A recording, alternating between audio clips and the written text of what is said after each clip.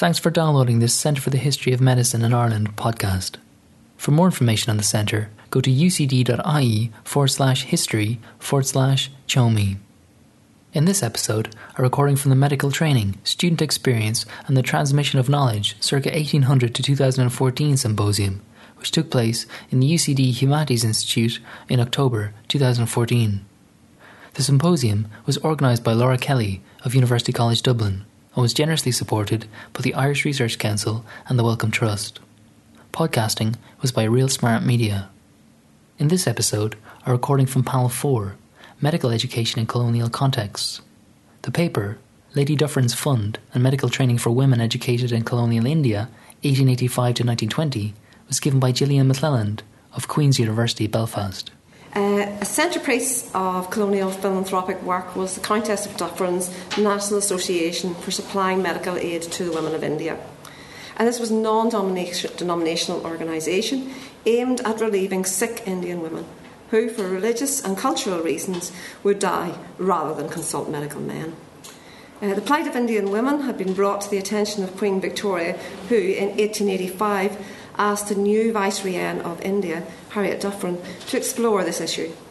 The consequence was the establishment of Lady Dufferin's Fund, financed both by the UK Central Committee and various Indian branches.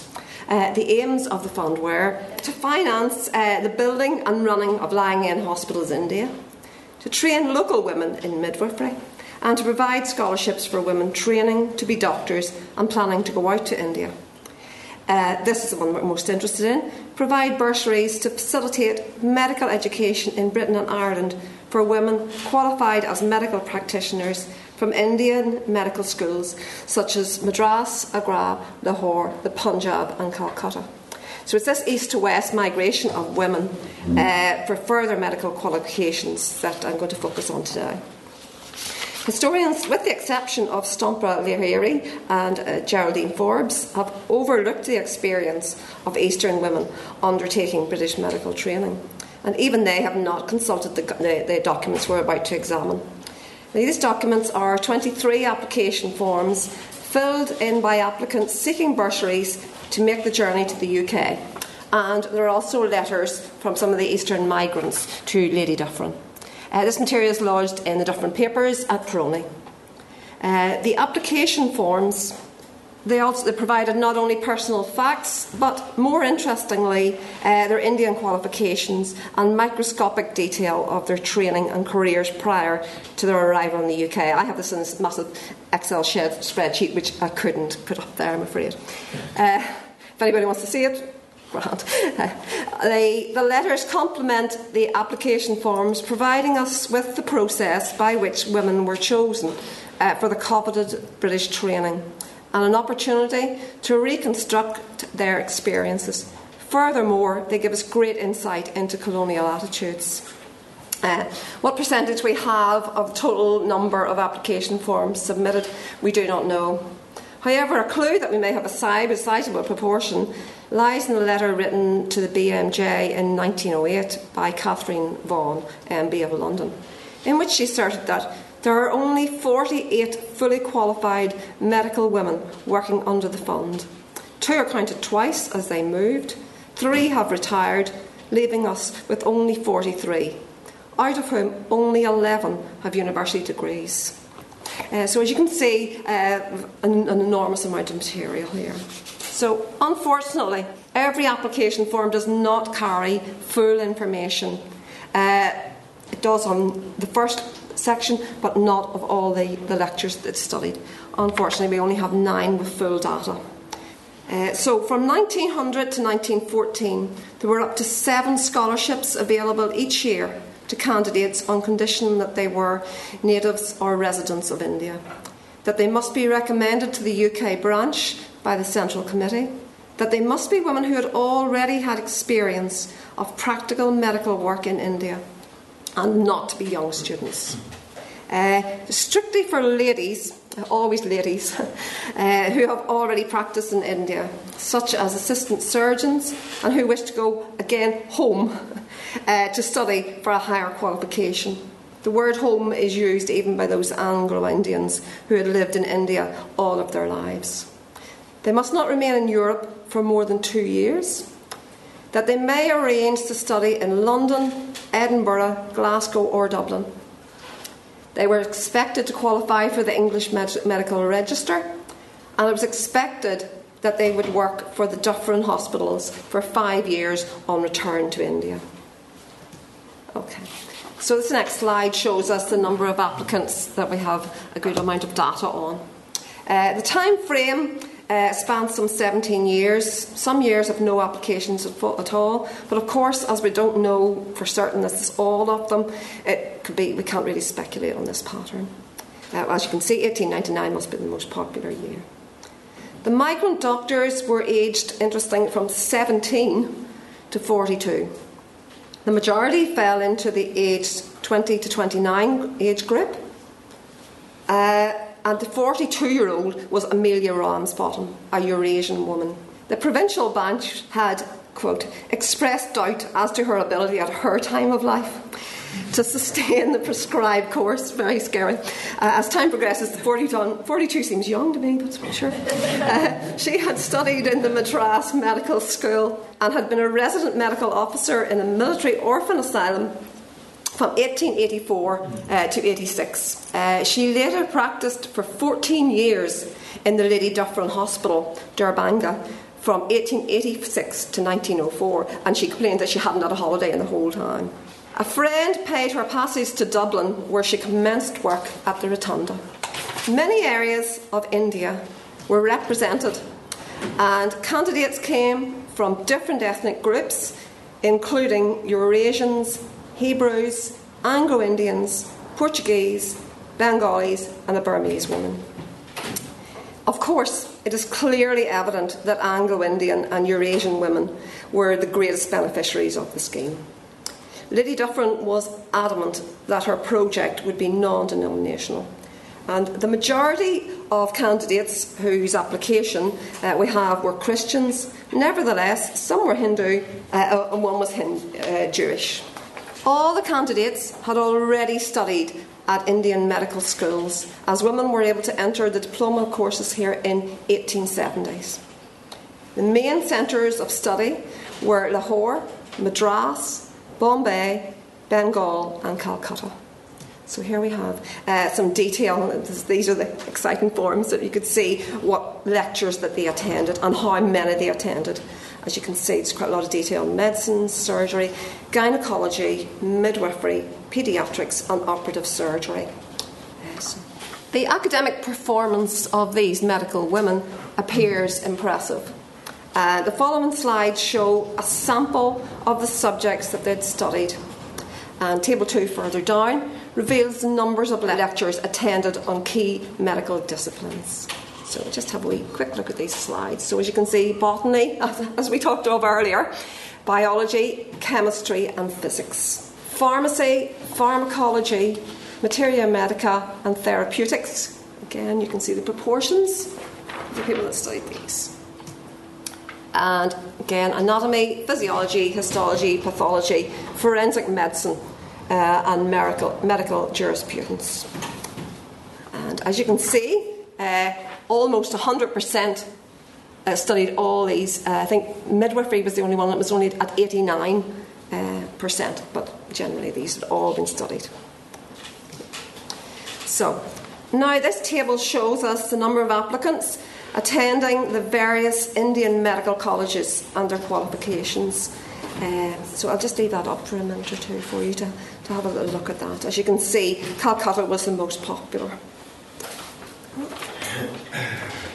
Now, if we look at the qualifications, the MB from Calcutta Medical College, acquired by Rachel Cohen in 1897, was the highest level achieved, followed by the licentiate, the diploma, and finally certificate qualifications. The women's experience varied from the newly qualified Rachel Cohen to the more experienced doctors such as Dr. Ramsbottom, George, Permasu, Leach and Brown, who had 14, 6, 7, 5 and 4 years respectively in responsible hospital posts behind them. Dr. Dabru was particularly well qualified, as she had been in charge of the Dufferin Female Hospital part-time I can't pronounce that, I'm afraid, Partan Banji, for 1 year. For 3 years before her application, she had worked as third lady doctor in the Lady Lyle Hospital, Agra, and lecturer in clinical medicine and surgery in the Female Medical School, Agra. Medically qualified women employed in the Dufferin Fund hospitals were categorised according to their educational level. Women registered under the Medical Acts of the United Kingdom and Ireland were in the first grade, as we would expect in colonial context, and they were referred to as lady doctors. And it's interesting to note that 5 of these 7 lady doctors on this grade listed as holding Indian appointments had qualified in Ireland in the 1890s. In the second grade were assistant surgeons and female medical practitioners. They possessed medical degrees but were not registered in the UK, and these women were largely from India. The third grade of female assistants were again mostly from India, with a partial medical training, as we've seen some only had certificates. Manisha Lal argues that British racism resulted in women being clustered in the medical assistant or certificate rank, unable to progress to senior positions. Dr. Vaughan, as we mentioned before, pointed out that salaries did not rise for these women even after 15 years of service, and there was no pension provision. In almost all the cases of the women that we've done some research on, it was the committee's demand that the lady doctors should have full English qualifications to be at the head of Dufferin hospitals. Therefore, these women were attracted by the career opportunities that 2 years' study in the United Kingdom offered. Of course, the UK qualification granted higher salaries, outfit and accommodation allowances, and the permission to set up in private practice alongside their hospital work. So, as we can see, interesting, Edinburgh, as you can see, is at the top of the list, already mentioned by Lawrence Carey earlier. This graph shows a marked preference for Edinburgh, followed by London and then Dublin. However, candidates did change their mind. Indeed, 10 women that we know of studied in Dublin.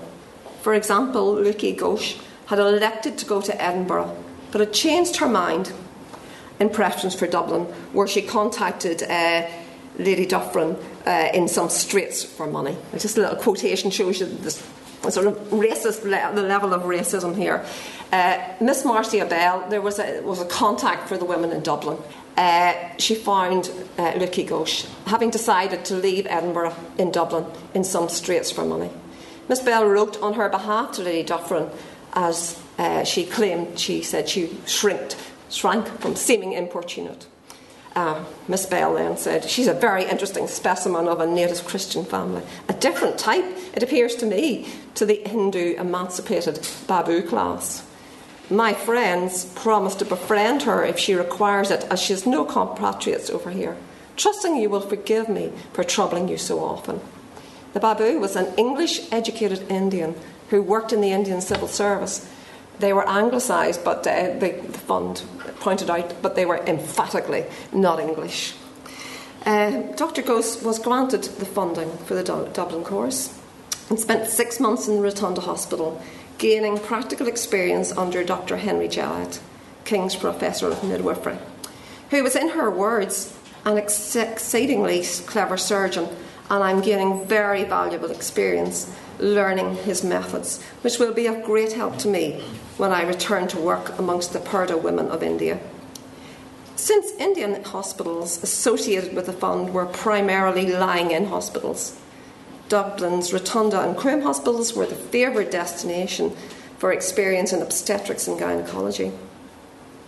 As Edith Paul pointed out in a letter to Lady Dufferin, the hospital work here is very good, and the great advantage is that we're allowed access to all the hospitals, which was not so in London. I shall go into the residence at the Coombe Hospital for 2 months and will be able to take the LM diploma there in July, which is special for midwifery and gynaecology. It is interesting to note that there were 26 medical students in residence in the Coombe in 1911. These were from India, South Africa, New Zealand and Canada. Dublin had another advantage. It was cheaper than the more prestigious English colleges. There was also much more personal autonomy. In India, the medical students lived in a hostel with a lady warden. There were always ladies who attended lectures with them. However, in Dublin, the women lived at various city centre addresses. For example, Letitia de Menzies wrote from a private hotel with 20 rooms on Harcourt Street, Dublin. And the census return for the following year lists several boarders who were students and civil servants. The addresses were often around the rotunda as well. No one seemed to go to the same address. There didn't seem to be a particular place set out for these students to come to. The UK rule was broken on several occasions. A number of women completed their medical education in Brussels, and indeed 6 had listed it as their first choice. So if anybody knows why Brussels was so attractive, I'd love to know why. But so many went to Brussels. Examples were 2 Anglo-Indian women, Lena Brown and Florence Leach, who both qualified in the Grant Medical College, Bombay, and they both worked in Dufferin Hospital, Cawnpore, for 4 and 5 years respectively. They went to Dublin together in 1899, where following 6 months' attendance at the Rotunda Hospital and experience in the Meath, they passed the licentiate of the Royal College of Physicians and Surgeons of Ireland. They both went on to Brussels then to sit for the MD and wrote to Lady Dufferin requesting funds for their passage home to India in December 1900. Some women were initially refused funding, but they sailed for the UK regardless. Eventually, they were given finance necessary. One was the aforesaid Amelia Ramsbottom. A second was Gladys Carlton, who had been the 17-year-old and did not meet the residence, age or experience criteria, and she was only 17 years of age. But nevertheless, a compromise was reached, and on condition Miss Carlton pledged to work for the Funds Hospital for 5 years, and on qualification her scholarship would be awarded, and I found her name on the British Register, so she obviously passed. These scholarships were for £100 and were dependent on satisfactory progress at the relevant medical school. They also fell short of total expenses incurred. The letters were dominated by last-minute pleas to Lady Dufferin for funds. Experience in the Rotunda and exam fees cost £22. The Meath Hospital experience was £14, and the LR, CP and S exams £42. A number of women engaged a tutor to ensure that they passed their courses, to talk about this, speeding up the whole process. The cost of the long sea voyage via Gibraltar and overland from Marseille, Paris, or directly from Southampton, and then to Dublin, was met in some cases by the women themselves or their relatives. Gertrude Dabru, I'm not sure which one of these girls she is. This is her sister. This girl was from a family of 14 daughters, and 2 or 3 of them worked in the educational department in India, and they paid for their sister's passage. So, while the entreaties were expressed with extreme politeness, Lady Dufferin being addressed as Your Excellency, there was usually a reminder of the student's service to the fund or an allusion to powerful friends. For example, Amelia Ramsbottom wrote that Lady Ampthill, the wife of the Governor of Madras and lady-in-waiting to Queen Mary, would be glad to hear that pecuniary assistance had been found possible for her, even though she had come on her own behalf, really, to Dublin. So, the fund is not without its critics. The imperialistic and hierarchical aspects of the Dufferin Fund have received attention from historians. But there's no doubt in the discourse of the fund's administrators that British qualifications were seen as superior to those gained in India. However, the individual records of the applicants for scholarships show that the rules disqualifying women without British qualifications from senior positions were not always enforced, and 9 of the women had been in charge in several of the Dufferin hospitals for some years. Research shows that many of these women returned to India with the prized qualifications to forge successful careers. For example, Maud Sassaw returned from the University of Dublin with 2 degrees, FRCSI, and the diploma in public health. She became a highly respected physician in her own country, which was Rangoon. Lord Dufferin's tenure in India was short, from 1884 to 88. However, as we have seen, Lady Harriet Dufferin remained deeply involved with the fund for many decades after her husband's tenure as Viceroy ended. And the legacy of the fund, that by 1914 there was a women's medical service set up, and a medical college was set up in Delhi for women in 1915. Thank you for your